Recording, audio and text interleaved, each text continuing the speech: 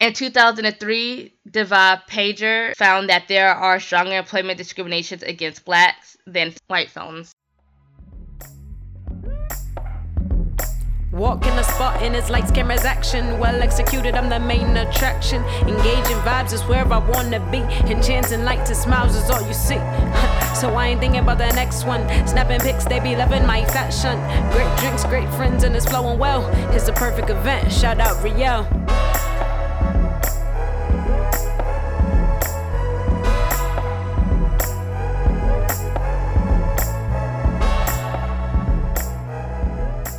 To another episode of Rielle's Events Podcast. We are a business podcast all about elevating boring events to enchanting engagements for your nonprofit organization, small business, or corporation. I'm your host, Rielle Jones. I am so excited to talk to you about today's topic, an event series that is our own, something that we've been working on for a very long time. And before we delve into that and the specifics of the event series, I first want to talk to you about creating event series for a purpose, solving a problem with your events, and having your events be a solution. We've talked about this before, of finding the purpose of your events. So for me, I found that a problem that I saw a lot, whether it was in different places that I was a part of or working with certain organizations of the past. And that's workforce discrimination, workforce racism, and prejudice. This is a topic that is very hard for a lot of people to talk about, to address, or to even really hear the facts about. So instead of bringing just opinions to this topic of how I feel or just my experiences alone, which I will talk about my experiences throughout this particular podcast so that it can help with contextualizing why I personally wanted to create this event series, but also how some of the statistics also play true to my own experiences working at a lot of different places.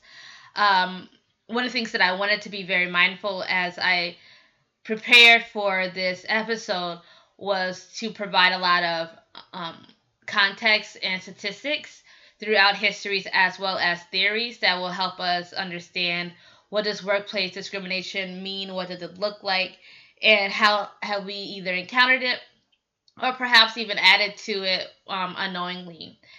I don't want this to be a podcast episode where it feels like we're blaming a certain group or blaming certain people. Instead, I want it to be more of both educational, informational, as well as providing a cohesive background to the topic. I want to give a little bit of perspective about who I am and my positionality as we go into this topic. I think as a researcher, as a sociologist, it's really important for us to talk about who we are before we delve into topics. I know I'm an event planner now, but my training has been in political science and sociology. And so in both fields, I did a lot of research. And I think that it's uber important to mention the writers, the speakers, the researchers' position. I am African American.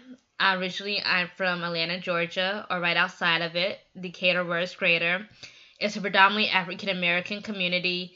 Growing up, we were the second wealthiest Black community in America, so very much a middle class area, Stone Mountain, Lithonia, Decatur, and growing up, really, you saw Black people hold all positions. So yes, a lot of people like my mother worked downtown corporate America back then, Bell South, and it became AT&T and or other places like Coca-Cola.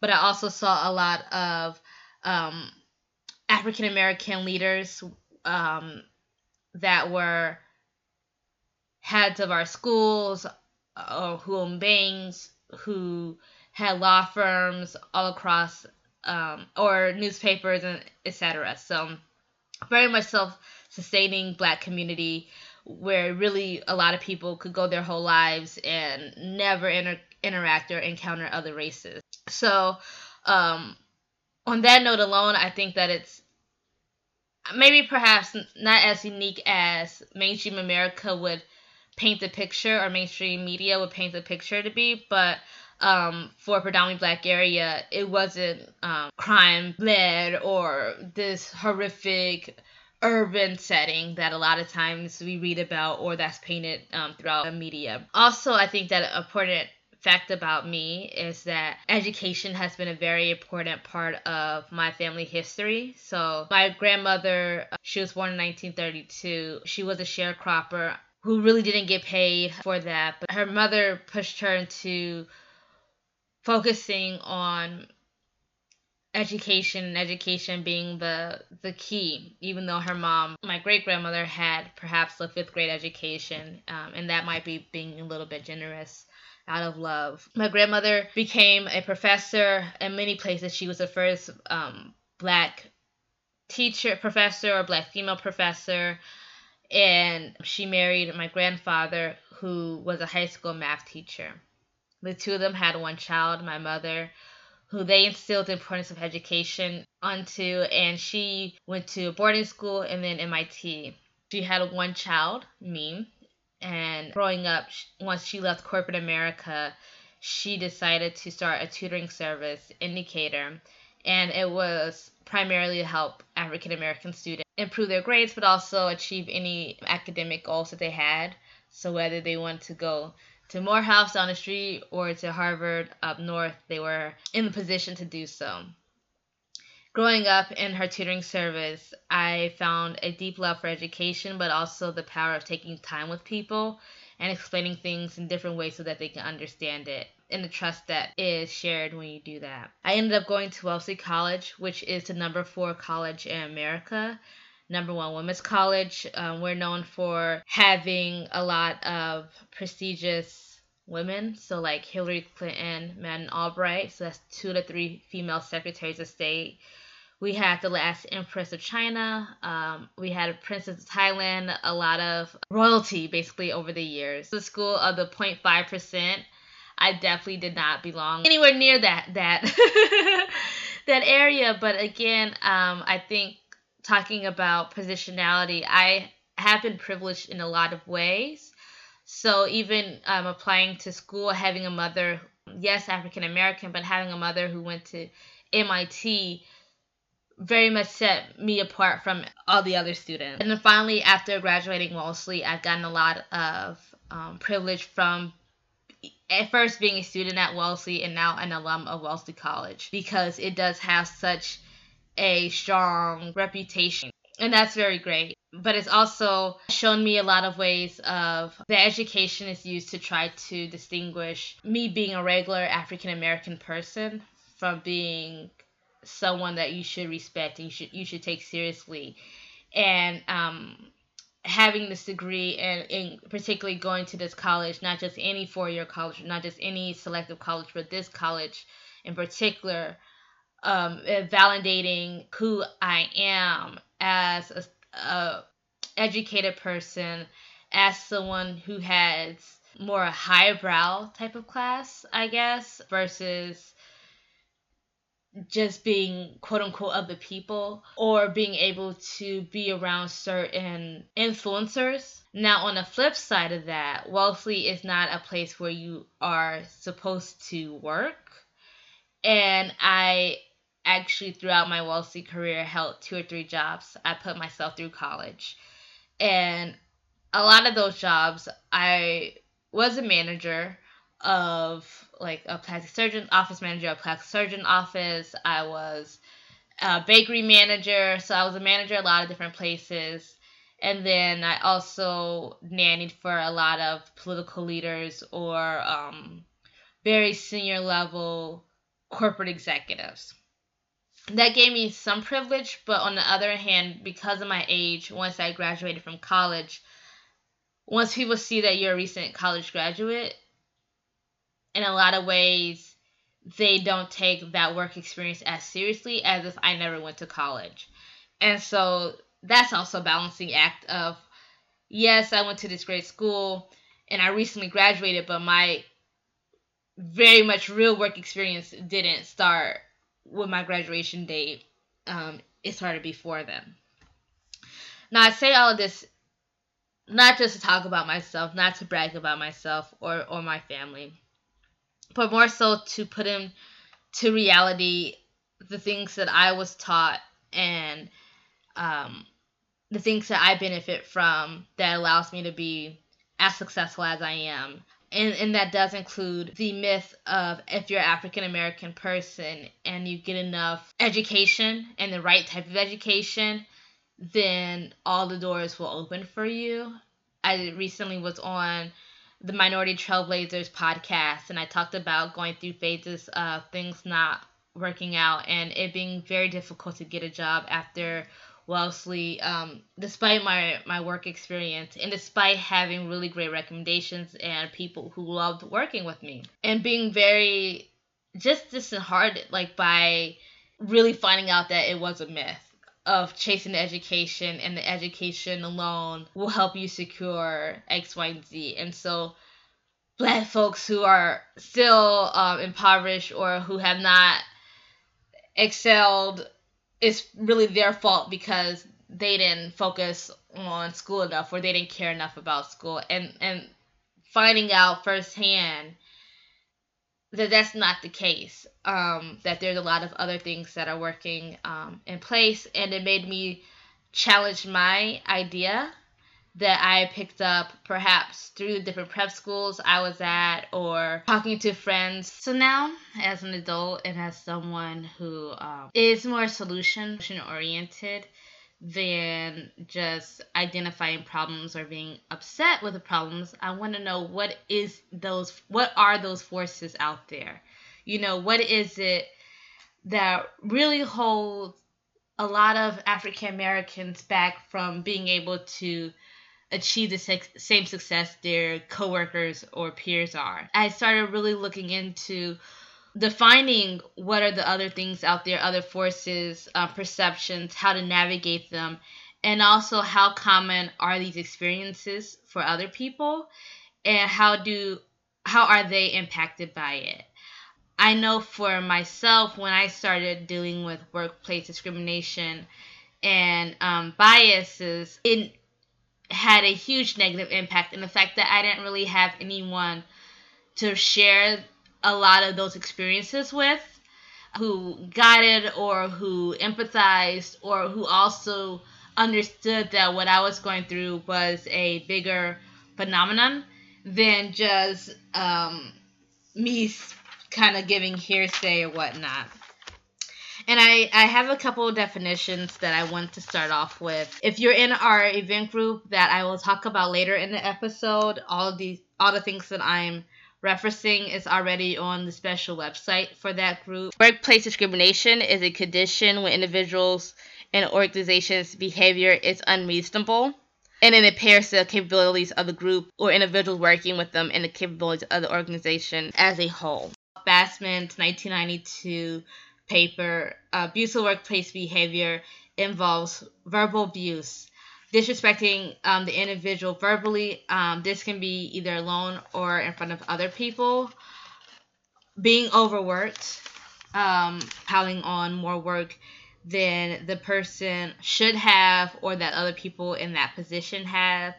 Harassment, threatening that person, and intimidation, preventing access to opportunities. These can be promotions, this can be trainings, this can be access to other jobs, stealing the credit for their work, destructive behavior, downgrading or downplaying the employee's capabilities. This topic has become very popular and been pushed back into popular culture main focus with albums like Jay-Z's 444 and songs like The OJ Story and the documentaries that go along with the title album.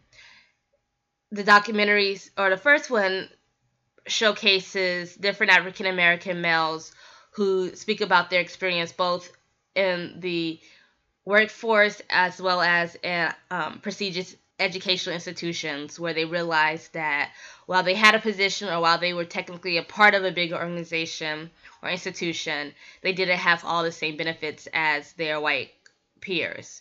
One person talks about the fact that he was in law school at a prestigious school, and he thought that getting in was the main thing that would launch his success, and that the main value from the school came from the courses and going to classes and being a good student, etc.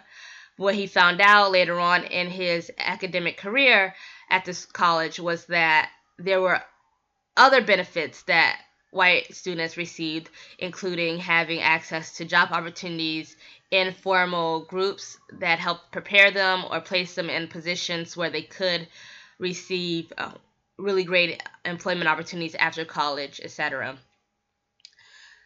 This is not something new. 1971, Hill wrote, "Discrimination on the basis of race includes harassment, denial of access to employment opportunities, underestimation of others, and unfair treatment." Let's remind ourselves that there are no biological or genetic differences amongst races. However, there does exist a wide gap between the lifestyles of white Americans and black Americans, which is due to the difference in opportunity in education and employment. Black women, in particular, encounter both sexual and racial harassment in the workplace, which includes verbal abuse, epithets, threats, slurs, derogatory comments, and unwelcome remarks. This compels many to leave workplace cultures that they perceive to be negative or oppressive, which in return can limit their economic, political, and social opportunities and abilities, because they no longer have these positions, the power, the credibility behind them, and also perhaps leaving different workforces can become a blight on their career, versus even if it's in response to their treatment, the way that they were being treated at a job or workplace. So in 2011, the Bureau of Labor Statistics said that 3.8% of black Americans were self-employed versus 7.2% of white Americans and 5.8% of Latinos. Working college graduates, 26.5% African American, 36.8% white, and 16.7% Latino. Weekly median income for men, for black men, was $653. For Hispanic men, $571, and white men, $856. Weekly median income for black women was $595. Latinas, $518. When the EEOC, the Equal Employment Opportunity Commission, in 2011 did a report on upper level positions, we saw that in the leadership/management roles, we're looking at mid to senior level executives. Number one, white men, they had 529,971 senior leadership executives. White women, they had 205,559 senior leader executives. Asian men had 26,060 executive. Hispanic men are number 4 with 20,284 senior executives. Black men are 5 with 12,572. Black women are number 6 with 11,627 senior leaders. And to place that in comparison to white women, black women had 11,627 senior executives, and white women had 205,559. Hispanic women had 10,098 senior executives, and Asian women were number 8 with 9,276. According to DiversityInc.com, in 2013, there were only 6 black CEOs of Fortune 500 companies, accounting for 1.2% of Fortune 500 CEO population. Looking at the first and mid-level managers, white men were number 1. White women were number 2. Hispanic men were number 3. Asian men were number 4. Black men were number 5. Black women were number 6. Hispanic women were number 7. And Asian women were number 8. Asian women had 90,385 first and mid-level managers compared to white men who had 2,220,998. Black women had 152,692 first and mid-level manager positions compared to white women who had 1,336,854. White men employed as executive senior level was 88.6% of the total executive. Black female and males at this level only reach 2.9%. There can be employment process bias, which is part of interpersonal discrimination, which is a negative attitude towards African Americans as a group, versus institutional discrimination, which is the organized policies which restricts access and opportunities to African American people.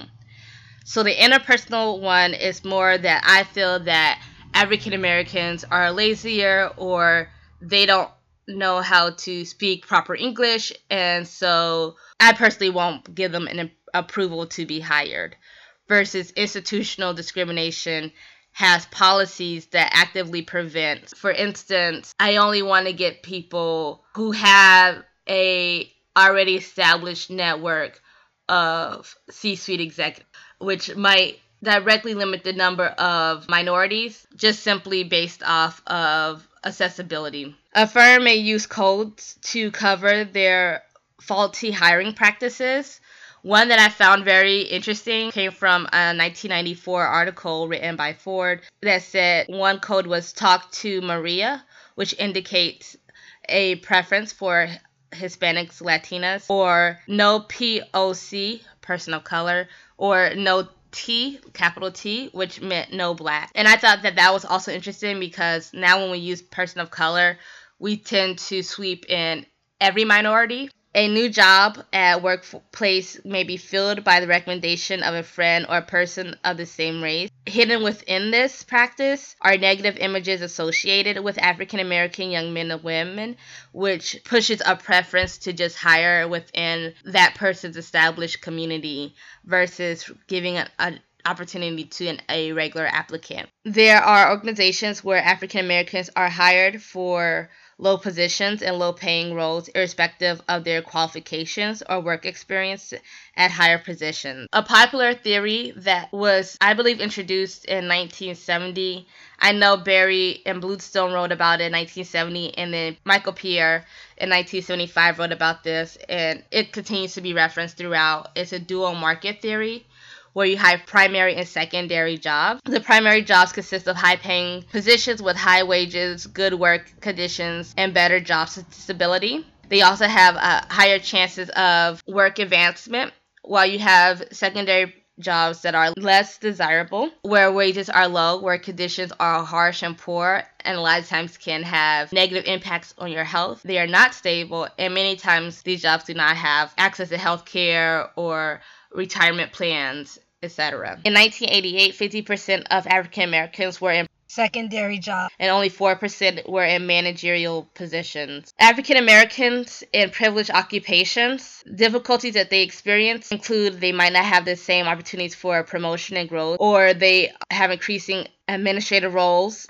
so they have an increased amount of workload placed on them without promotion or an increase in pay. That's why you'll see a lot of people who've had strong careers stay in the same position for 5, 6, 7 plus years without any movement, while some of their white colleagues who might have started underneath them or who might have been trained by them are able to move up.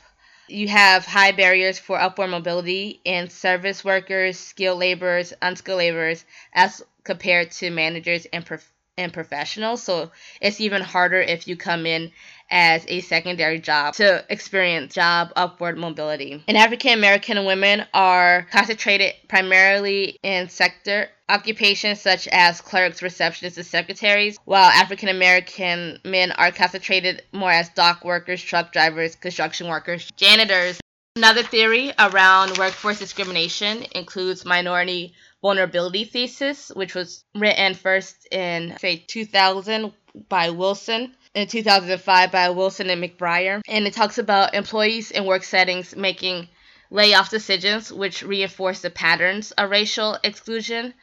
So the race-based patterns of layoff are based on modern racial patterns of prejudice, which can be structural, racial, and institutional in nature, where African Americans typically are the first to be fired or laid off. That black workers are laid off and have longer durations of unemployment than white workers. Black workers have 2 times as many spells of unemployment as white, and blacks are 2 times as likely to have 10 or more unemployment spells during their prime work years. His ultimate, when we looked at our Great Recession, and it was interesting because when I was in high school, we were talking about the start of the impact on the top 10%. I went to one of the top 2 prep schools in Atlanta, and it was very much made up of the top 10%. For me, it was very interesting because years before the Great Recession was declared, black business owners and black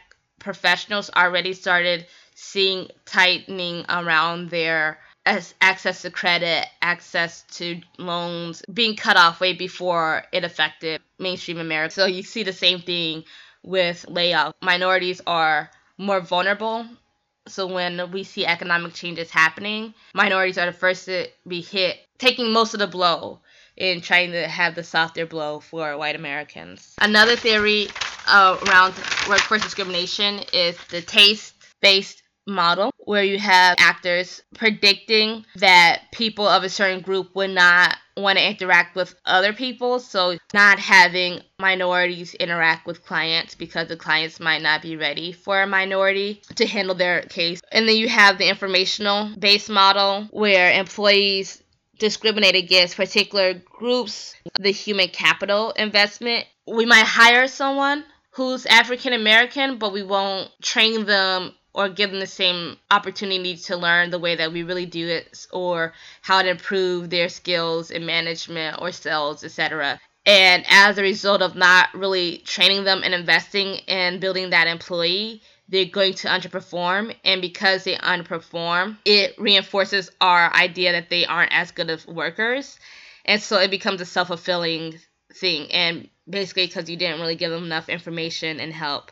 And then, of course, you have the unconscious bias theory, which right now is one of the most prevalent ideals. And I think because we believe ourselves to be in a post-racial climate, that we prefer believing that discrimination is mostly based off of an unconscious bias, where an employee or person associates a name or characteristic with a particular group, even though they might not consciously know that they're doing it. So you might have a name, Lakeisha, and because her name is Lakeisha, you think, oh, she must be a baby mama, and in such, she's going to have drama, she's not going to know how to write a memo, she's not going to know how to do an email. And then you discard her application because you saw her name and that name triggered other things in your mind. And it might not be you consciously thinking, I don't like black people, so I'm not going to hire black people. So we covered the main theories around workforce discrimination, how it happens, why it happens, and what does it look like in America. Now, to combat workforce discrimination, affirmative action was introduced. But first, affirmative action was actually introduced in 1935 with National Labor Relations Act. This was the first federal document to use the term affirmative action to correct unfair labor practices. At the end of World War II, it was dismantled. Unlike in today's connotation of affirmative action, it was more so to protect positions for white Americans, both in employment and educational institutions. And you also had around this time an introduction of quotas because there was an influx of Jewish students who were attending Ivy League colleges, and it was perceived that they were taking spots from white Americans. And because of such, institutions decided that they were going to put quotas on how many Jewish students were going to be allowed a part of it, so that white Americans still had the primary access to the jobs and to the academic spot. Later on, the idea of affirmative action was introduced greatly because of the civil rights movement. In 1961, John F. Kennedy introduced the Equal Opportunity Act to prevent discrimination against employees based on their color, race, creed, or nationality, called affirmative action, which aimed to create equality in employment. 2 years later, you have the Equal Pay Act of 1963.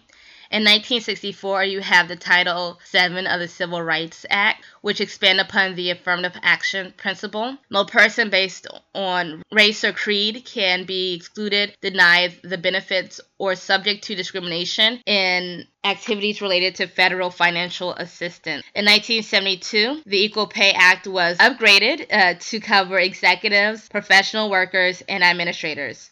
The act prohibits sexual discrimination in wages and fringe benefits, which is geared to help white women workers. In 1972, Title VII was amended to ban all forms of discrimination in employment. It was mainly aimed to address the issues of African Americans faced with denied employment. And this is 1972, 11 years after John F. Kennedy's Equal Opportunity Act, which means it still was not fixed. In 1972, Title IX of educational amendments were brought in. So you had the against gender discrimination. You had educational amendments were introduced for women workers who were vulnerable to complete their education. It was created to prohibit sexual discrimination in educational institutions that receive funding. It was later modified to promote equal opportunity in education, irresponsive of community groups and race, which means when it was first introduced, it was introduced to help white women students receive their higher level education. And later on, it was expanded to help people of color. Then you have the Executive Order 11246 and promoted non-discriminatory practices in employment. In 1981, because this still was not solved, you had the USC Section 1981, which legal equitable relief to sufferers of racial discrimination. So now you could start suing for discrimination. In 1983, you had the continuation of this, and mainly it was for U.S. government contractors to prevent discrimination in their hiring practices. In 1993, you have the UN Declaration of Human Rights, which is usually referred to the UNDHR, which amongst the many things that it talks about, it does talk about the employment and favorable work environments, so the rights as a worker to have good work conditions, the right to standard living, to restrict employment discrimination. Last, in 1993, you have the creation of the EEOC, the Equal Employment Opportunity Commission, a federal law commission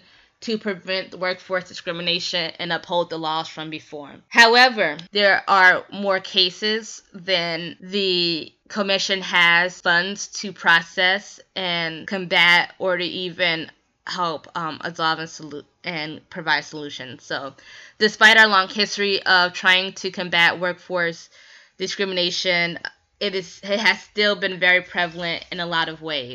So for some of you all listening, you might be thinking to yourself, okay, we see that there's only 3% African Americans in senior level positions. We understand that African Americans deal with discrimination within a lot of different workforces, or they're pushed into secondary jobs versus primary jobs, even when they have college degrees. So why hasn't affirmative action been more helpful? We hear conflicting messages from even people like the Justice Antonin Scalia, who asserted that affirmative action has harmed African American students by putting them in elite institutions that they are not prepared for. However, study after study after study shows that there's simply no evidence for this at all. Or, isn't affirmative action the thing that's supposed to save it all? And actually, study after study show that white women have benefit the most of affirmative action versus Black Americans, the group that really pushed through the civil rights movement to have their needs addressed. However, white women who oppose affirmative action is very common. As recent as the University of Texas versus Abigail Fisher, we see that Abigail Fisher was denied access to her dream school, the University of Texas. She had an 1180 on her SAT and a GPA of 3.59. It was her assumption that the highly competitive school denied her based off her race and allowed people who were less qualified to be a part of the student body because their policy was to include racial backgrounds in the application review process. However, what they found the year that Fisher was denied one black student, 4 Latinos, and 42 white students with lower scores than Fisher were accepted. Let me repeat that. Only 1 black student, only 4 Latinos with lower scores than Fisher were accepted, and 42 white students with lower scores than Fisher were accepted. Conversely, 168 African Americans and Latinos with better scores than Fisher were denied. In popular mainstream media, there's an idea that affirmative action primarily harms white Americans, which is completely false.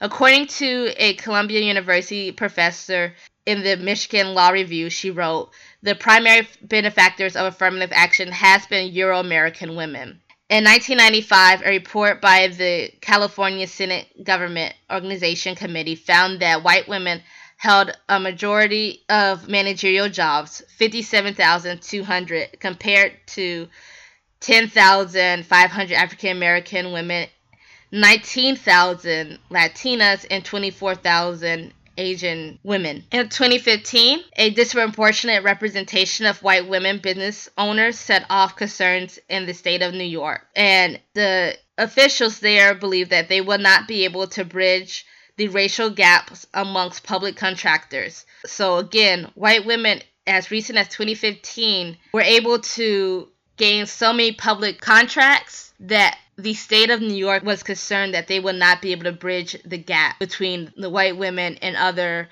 minorities, male and female. Now, diversity efforts in technology and publishing has overwhelmingly increased the presence of white women and has not greatly impacted the presence of people of color. So, the new frontiers of affirmative action helping increase quote-unquote diversity, and in this diversity is white women entering the workforce, are now in technology and publishing. A sociology study in 2009 shows that white applicants are 3 times more likely to be admitted to selective schools than Asian applicants with the same academic records.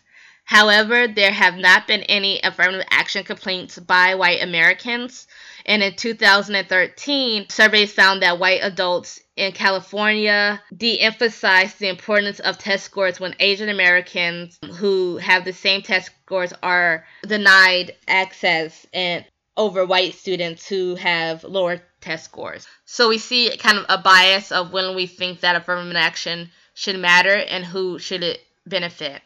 Which brings me to a great article and points that I read doing my research for this podcast. And it comes from Understanding Prejudice and Discrimination. It was in the Journal of Social Issues, and it's published by McGraw-Hill. It's 10 myths about affirmative action, and I wrote down 7 of them.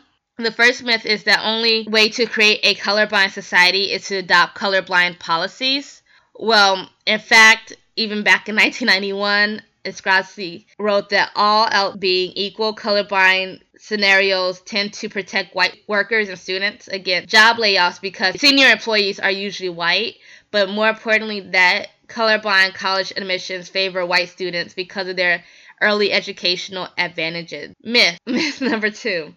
Affirmative action has not succeeded in increasing female and minority representation. Several studies have documented the importance of employee and educational gain for white women. And also, according to the report from the U.S. Labor Department, affirmative action has helped 5 million minority members and 6 million white women workers move up in the workplace.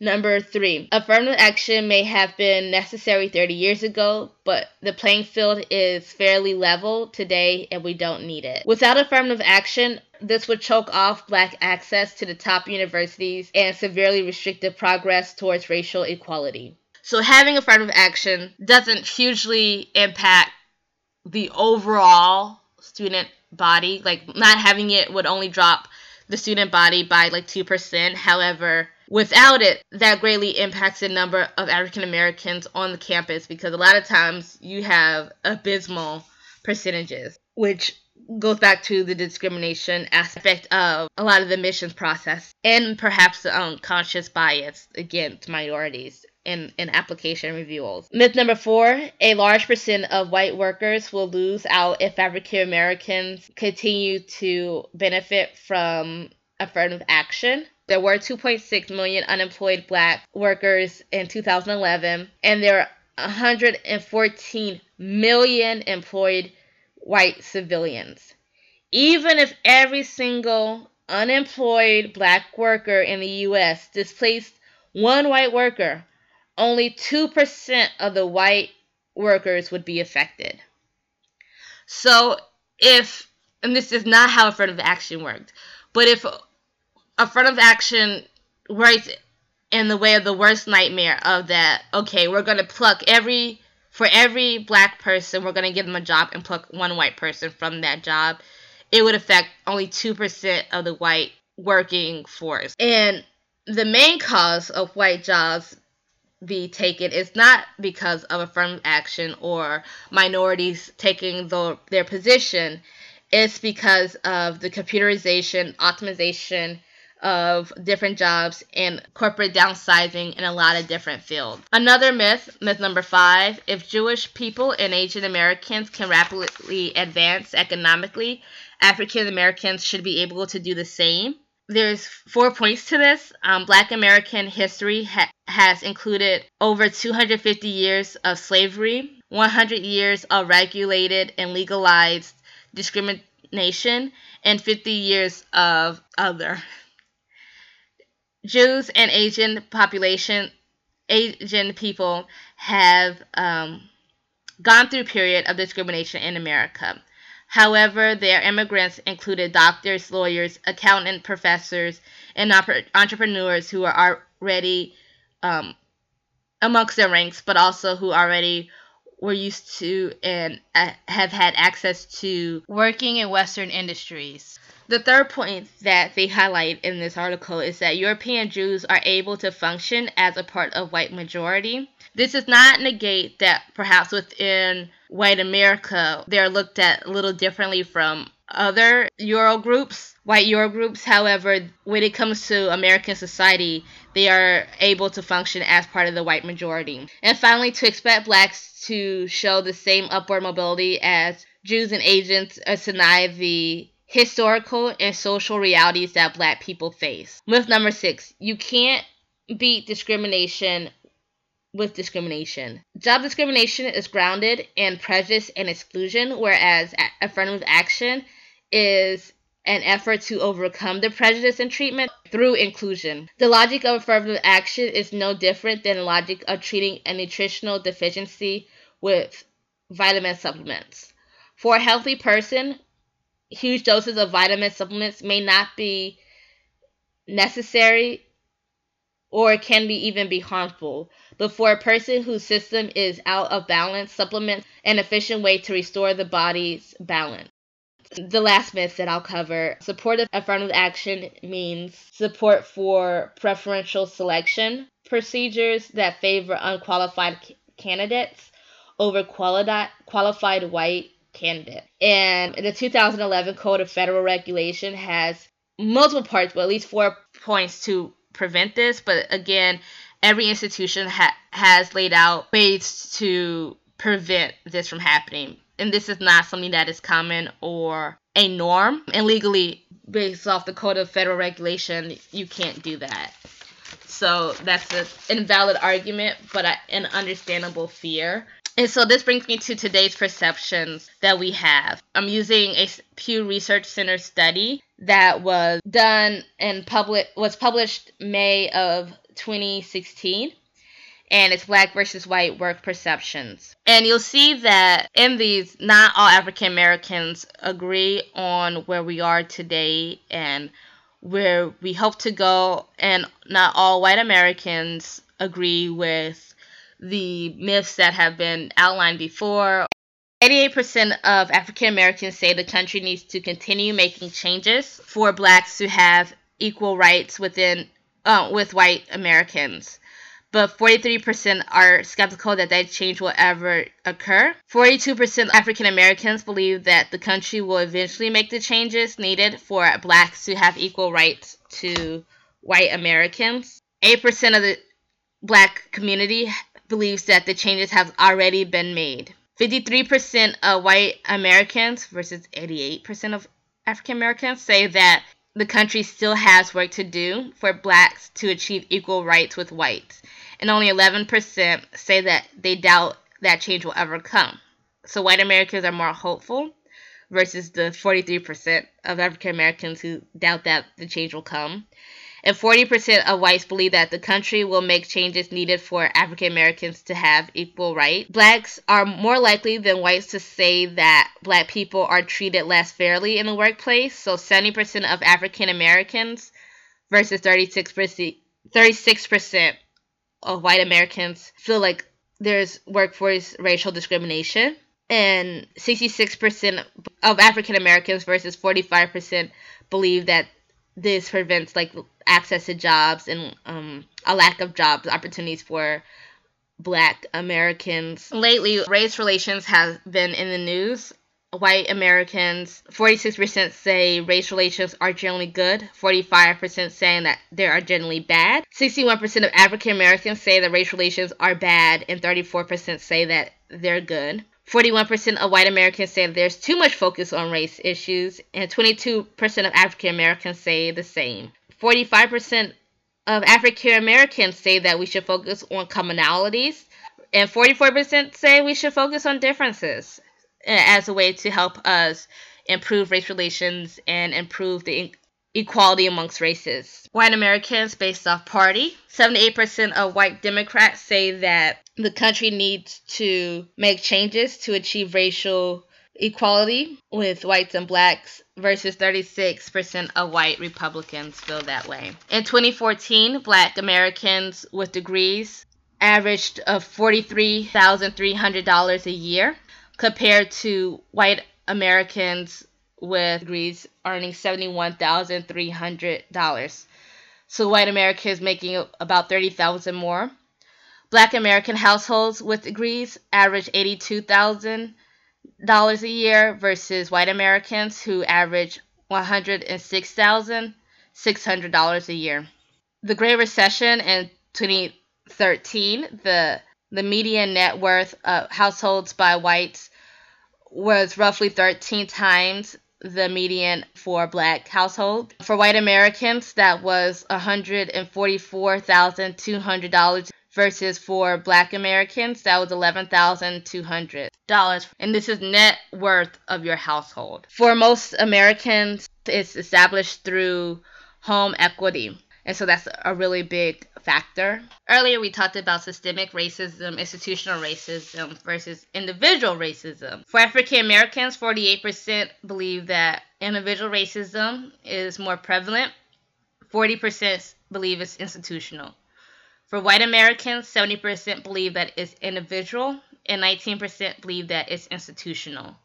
And I think that this is very important because it highlights why Americans as a whole, we look at our problems, even when we look at Black Lives Matter and those kind of movements. Black Lives Matter movement is more saying that things are institutional, and I think that a lot of people have a problem with that because they feel like it's just a few bad cops and they're individual racists versus it's an institution that needs to be looked at. And those ideas can also be transferred to the workplace and other things like that, obviously. 45% of African Americans say within the last 12 months, people have treated them as if they were not as smart because of their race and ethnicity. And 52% of black workers with college education say they experienced this in the last 12 months, that people have treated them as if they were not smart because of their race or ethnicity. In 2013, Al Jazeera America wrote an article entitled "Black Workers Embody the New Low-Wage Economy." They wrote that in places like St. Louis, Detroit, New York, and Durham, North Carolina, African Americans have come to symbolize low-wage labor, a role typically filled by immigrants. This goes back to having secondary job, the secondary primary job theory, and African Americans fulfilling secondary jobs and being looked at as only capable of being able to do unskilled work. Sean Thomas Bredfield wrote an interesting paper on Working While Black, the state of black workers organizing in the U.S. So, we talked about policies, the last policy really being in 1993, a lot of different efforts happening. But outside of that, what's going on, And Sean, in his article, he talks about many laws in the 1970s were helped establish Americans middle class, but they were notoriously known for excluding black Americans, like the GI Bill. And since the 70s, there had been attacks on the labor unions, beginning at the point where black Americans and black workers became more likely to be a part of the unions than white. The criminalization of black people during the largely unsuccessful war on drugs, and the militarization of community policing, and funding public education has created even worse work conditions and views for upward mobility. So you have structural shifts, he says, in policy that have harmed the black workforce and drastically boosted black unemployment for decades, and that representation of blacks low-wage jobs without benefits have kind of skyrocketed. And he notes that there's very little funding that is directed specifically for race-conscious efforts to organize black workers.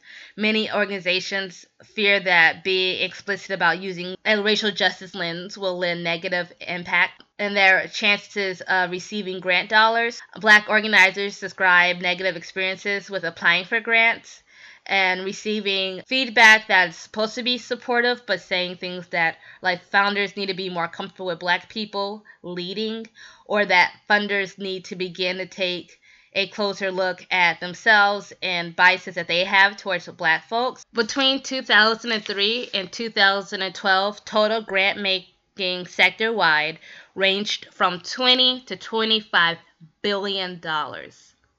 Foundations that support for immigration advocacy raised about $116 million in that time. Grants focused on African American employment issues come close to $11 million. $11 million over a 9-year period out of $20 to $25 billion. His ultimate argument is right now funders and mainstream America really isn't ready to talk about the needs of African American workers and to address the reality of it. And this is a hard conundrum when the median income for a low-wage black worker is $15,600 a year. Now, 38.1% of black workers earn low-wage jobs versus 26% of whites. And remember that black workers black people are about 13-14% of America's population. And 41.9% of black low-wage workforce is male, while 58.1% of black low-wage workforce is female. So there are more black women in low-wage jobs than there are black men, and there are more black men in executive positions and management positions than there are black women, which amongst African Americans, especially in the conversations I've had, many times African American males believe that black women have a better chance in the workforce than they do, which is not true. And a lot of times he cites the fact that black women have become the largest groups to get their master's education-wise, because we are fed the myth that education will lead to all of our future economic goals and success. But I know personally at least 10 black women who have their masters who were forced to take teaching positions that paid them entry-level teaching salaries that did not compensate for the fact that they had their masters in upper level education.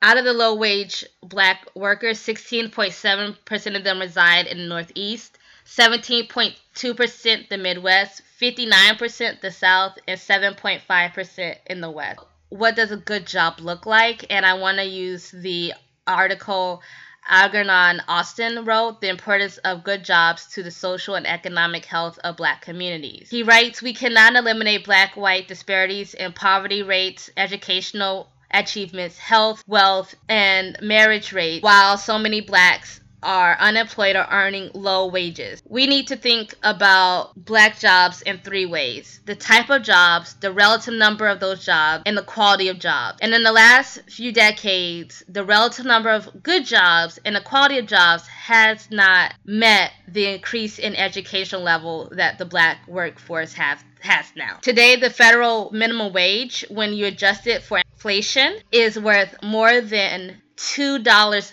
less than in 1968. Black workers are overrepresented among workers earning a minimum wage or less. More than 1/3 of black workers do not earn enough to lift a family of four out of poverty. 1989, the average white man with only a high school diploma earned $3.76 an hour more than a black male with a high school diploma.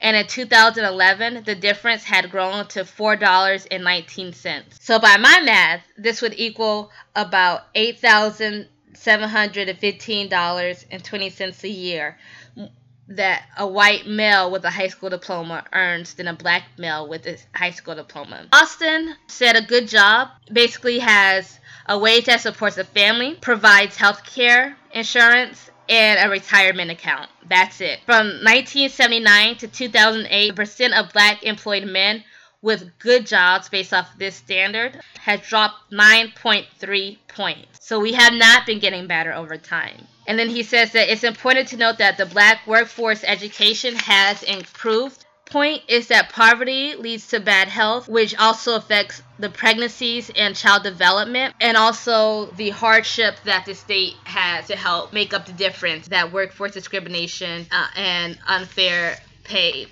opportunities lend. With this episode, I want to delve into a problem that one of my events, IncogNegro, provides a solution to. For me, the problem is workforce discrimination, something many of us have encountered or seen, but we haven't known how to navigate it. And so I created the event series IncogNegro for mid to senior level African American professionals to gather around a 5-course farm-to-table dinner and discuss different aspects of workforce discrimination and how to navigate it, so that we are providing an accountable community as well as solutions to improve our mental health and help us achieve the economic goals that we have. If you're interested in being a part of the group or being a business sponsor for the group, please go to our website, rielleevents.com. That's RIELLEEVENTS.com.